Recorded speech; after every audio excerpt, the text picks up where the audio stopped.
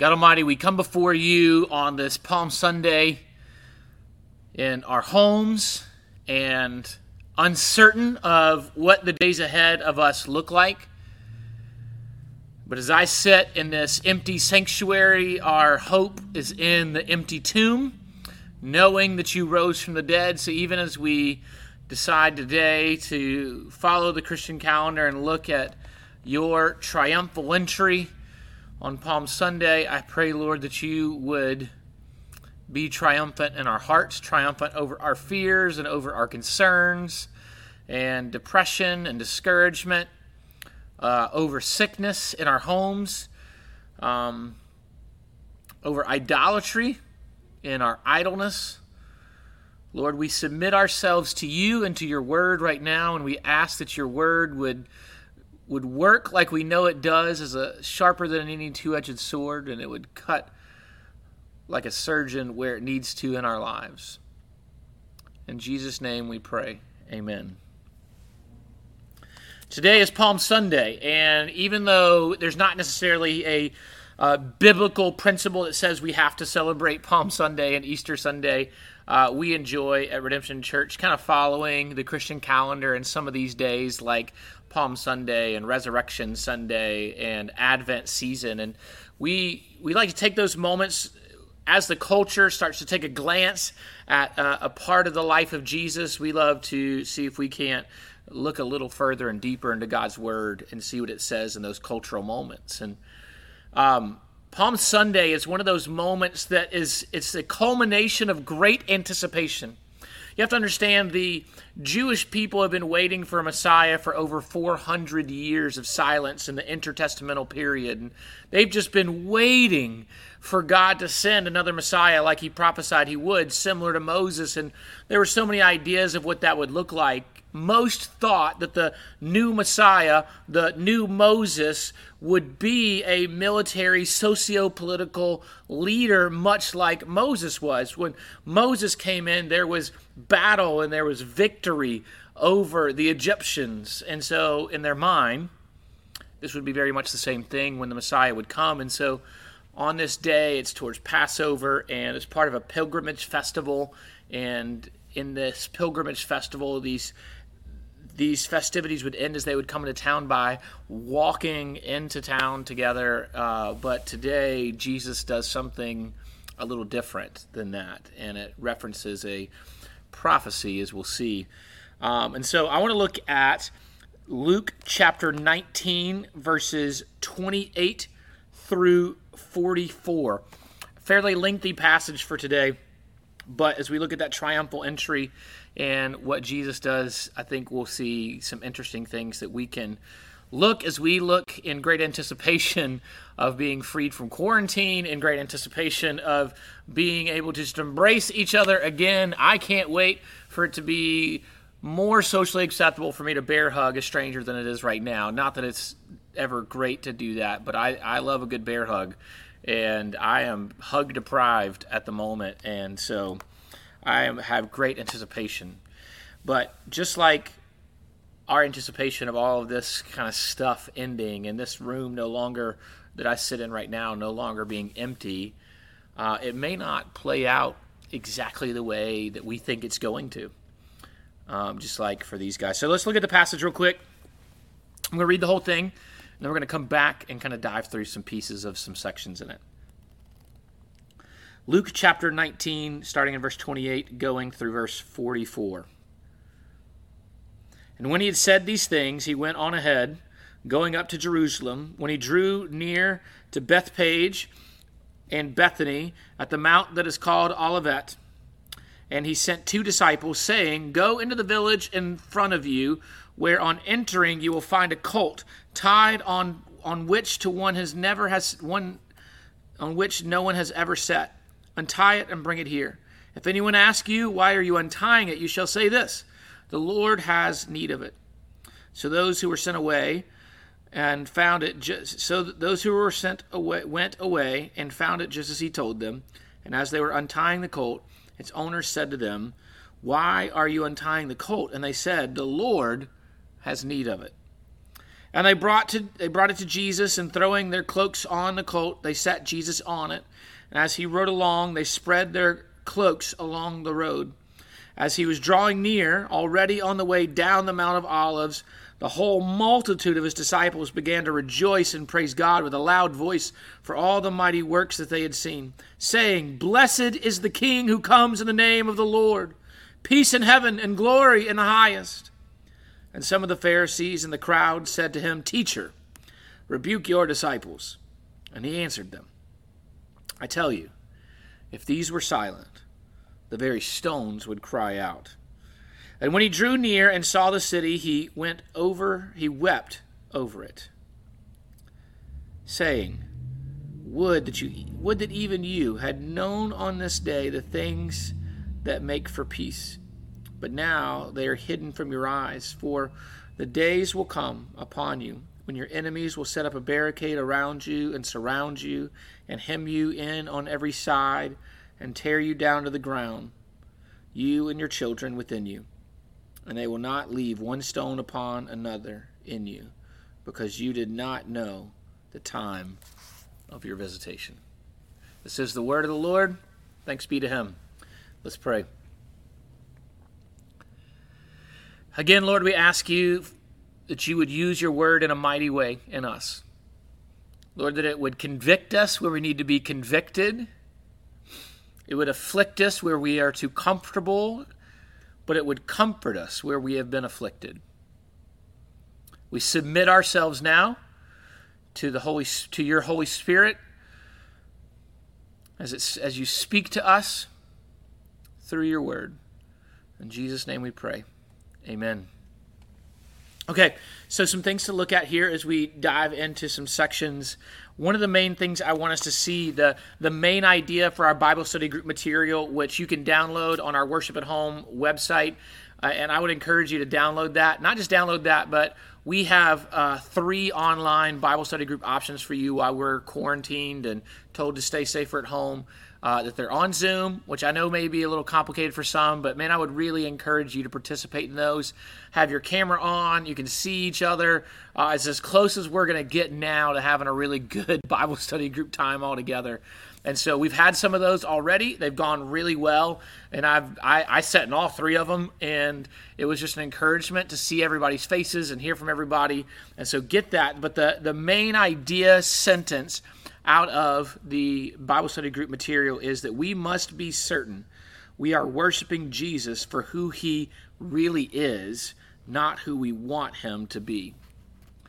As we see in this story, Jesus is not going to play out exactly the way anybody else in this story sees it. You kind of see that there's this great crowd of disciples that are super excited, and they're so glad that the Messiah is there. But again, they have a different mentality maybe of what that Messiah will do than what he's going to actually do. What he does is way better. It may not meet as many of the immediate needs as they wanted it to, but it's way better. But then you also have the critics, the Pharisees. And so you have the crowd, and then you have the critics. And those critics are saying, hey, teacher, rabbi, why don't you rebuke your disciples and tell them that you're not who they say you are? And he weeps. He weeps over that and over the fact that Israel misses him. The people of God, the religious leaders, they miss God in their midst. And so I don't want us to miss him. I don't want us to miss him right now while you're staying safer at home, while you're quarantined, while you're blocked off, whatever you lock down, however you want to title this, don't waste it. I've been saying that since the first Sunday we started this. Don't waste this time. God is in the midst of us, and Jesus is still on his throne. I feel an amen on that one. Jesus is still on his throne. Nothing's changed.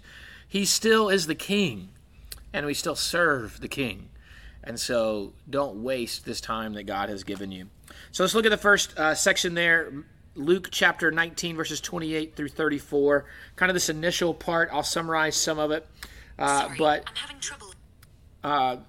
But we see that Jesus says to the disciples, hey, go and get me a colt which has not been ridden. And so he says you're going to find it in the city, and when you do, you just grab it. And when somebody asks you, hey, what are you doing? Say, well, the Lord needed it, which I've always thought was just a fascinating part of the story, that it worked. Of course it worked, because Jesus said to do it.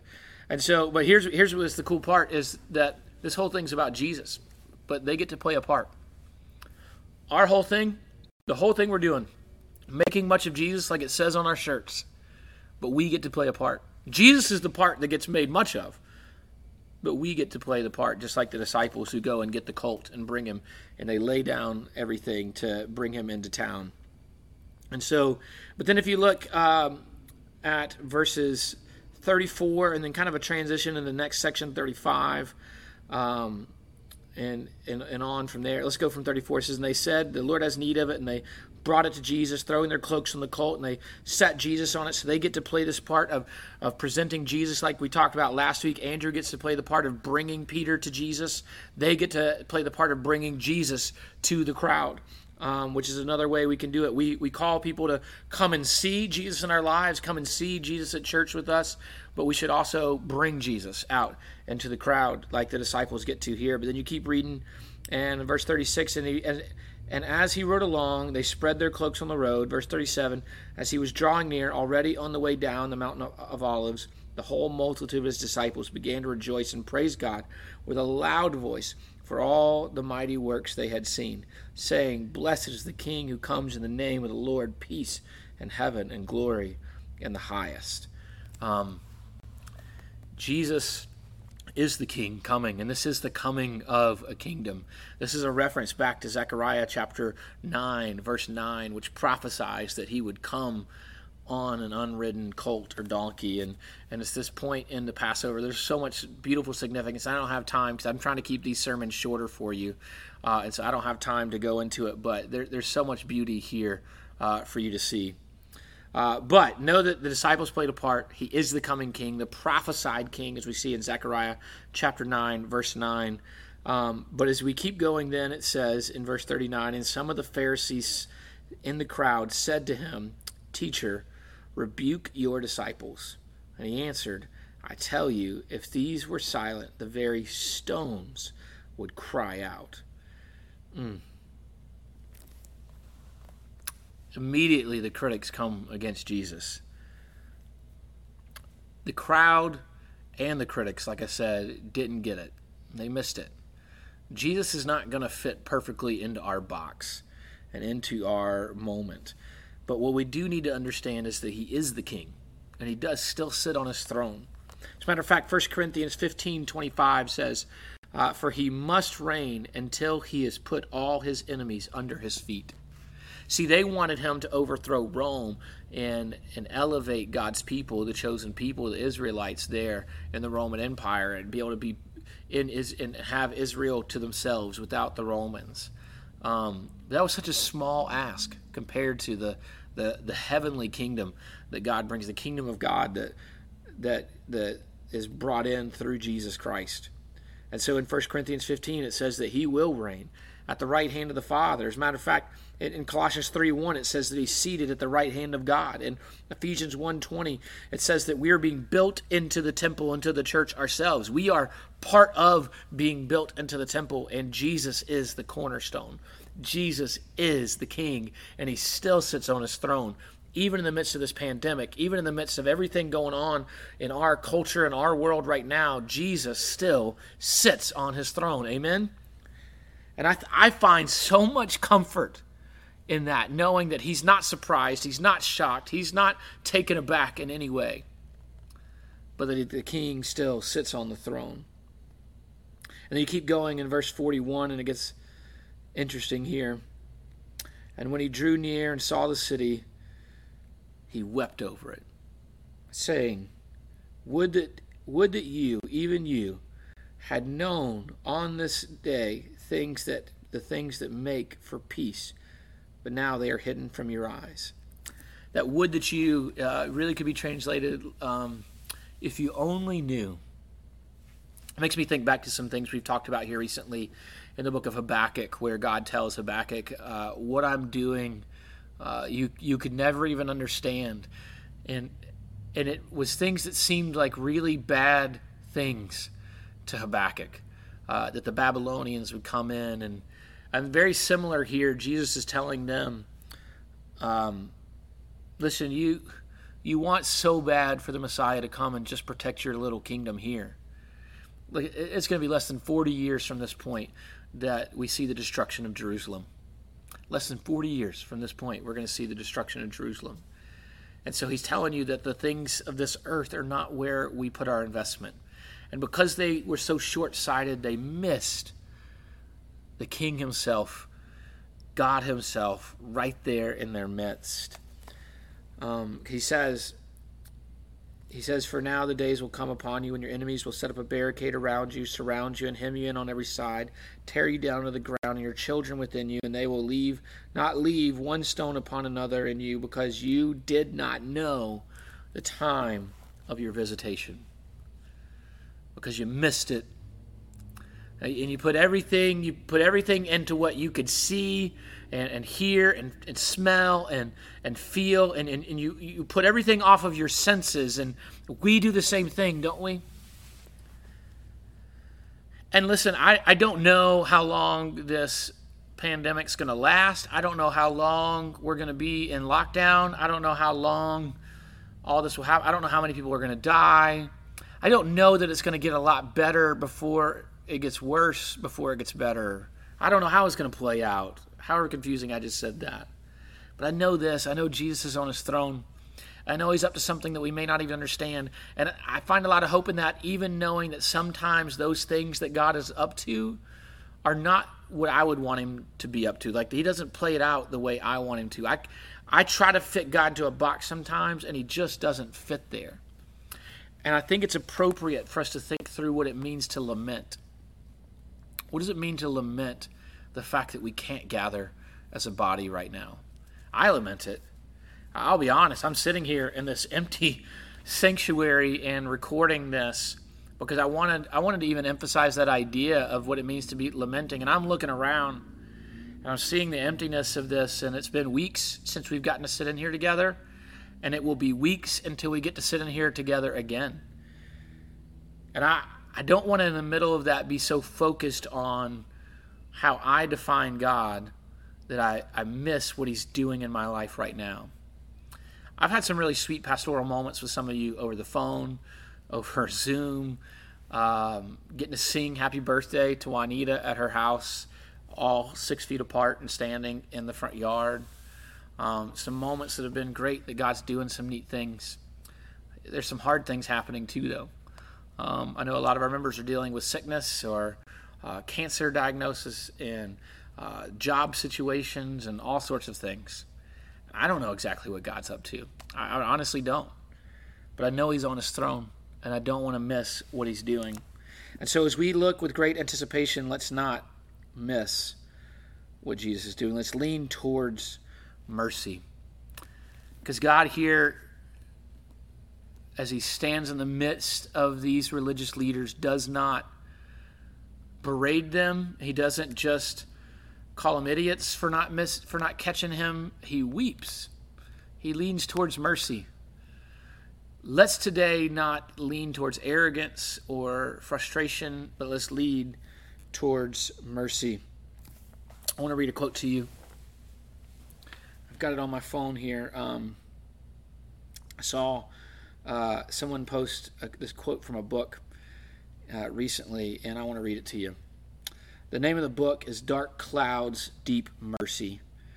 And it's talking about lamenting and what it means to lament and the power of yet. That word yet. Everybody say yet. There's power in that word for us as well, because the king came, but the king is also going to return. He's also going to return. And so listen to this as we think about lamenting right now. In Dark Clouds and Deep Mercy, it says this: in my study of lament, I've come to love the word yet. It marks the place in the journey where pain and belief coexist.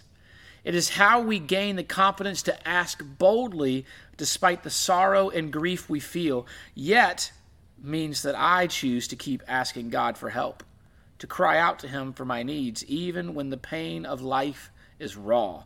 Yet reminds us that sorrow doesn't have to yield before we ask God for help. Part of the grace of lament is the way it invites us to pray boldly even when we are bruised badly.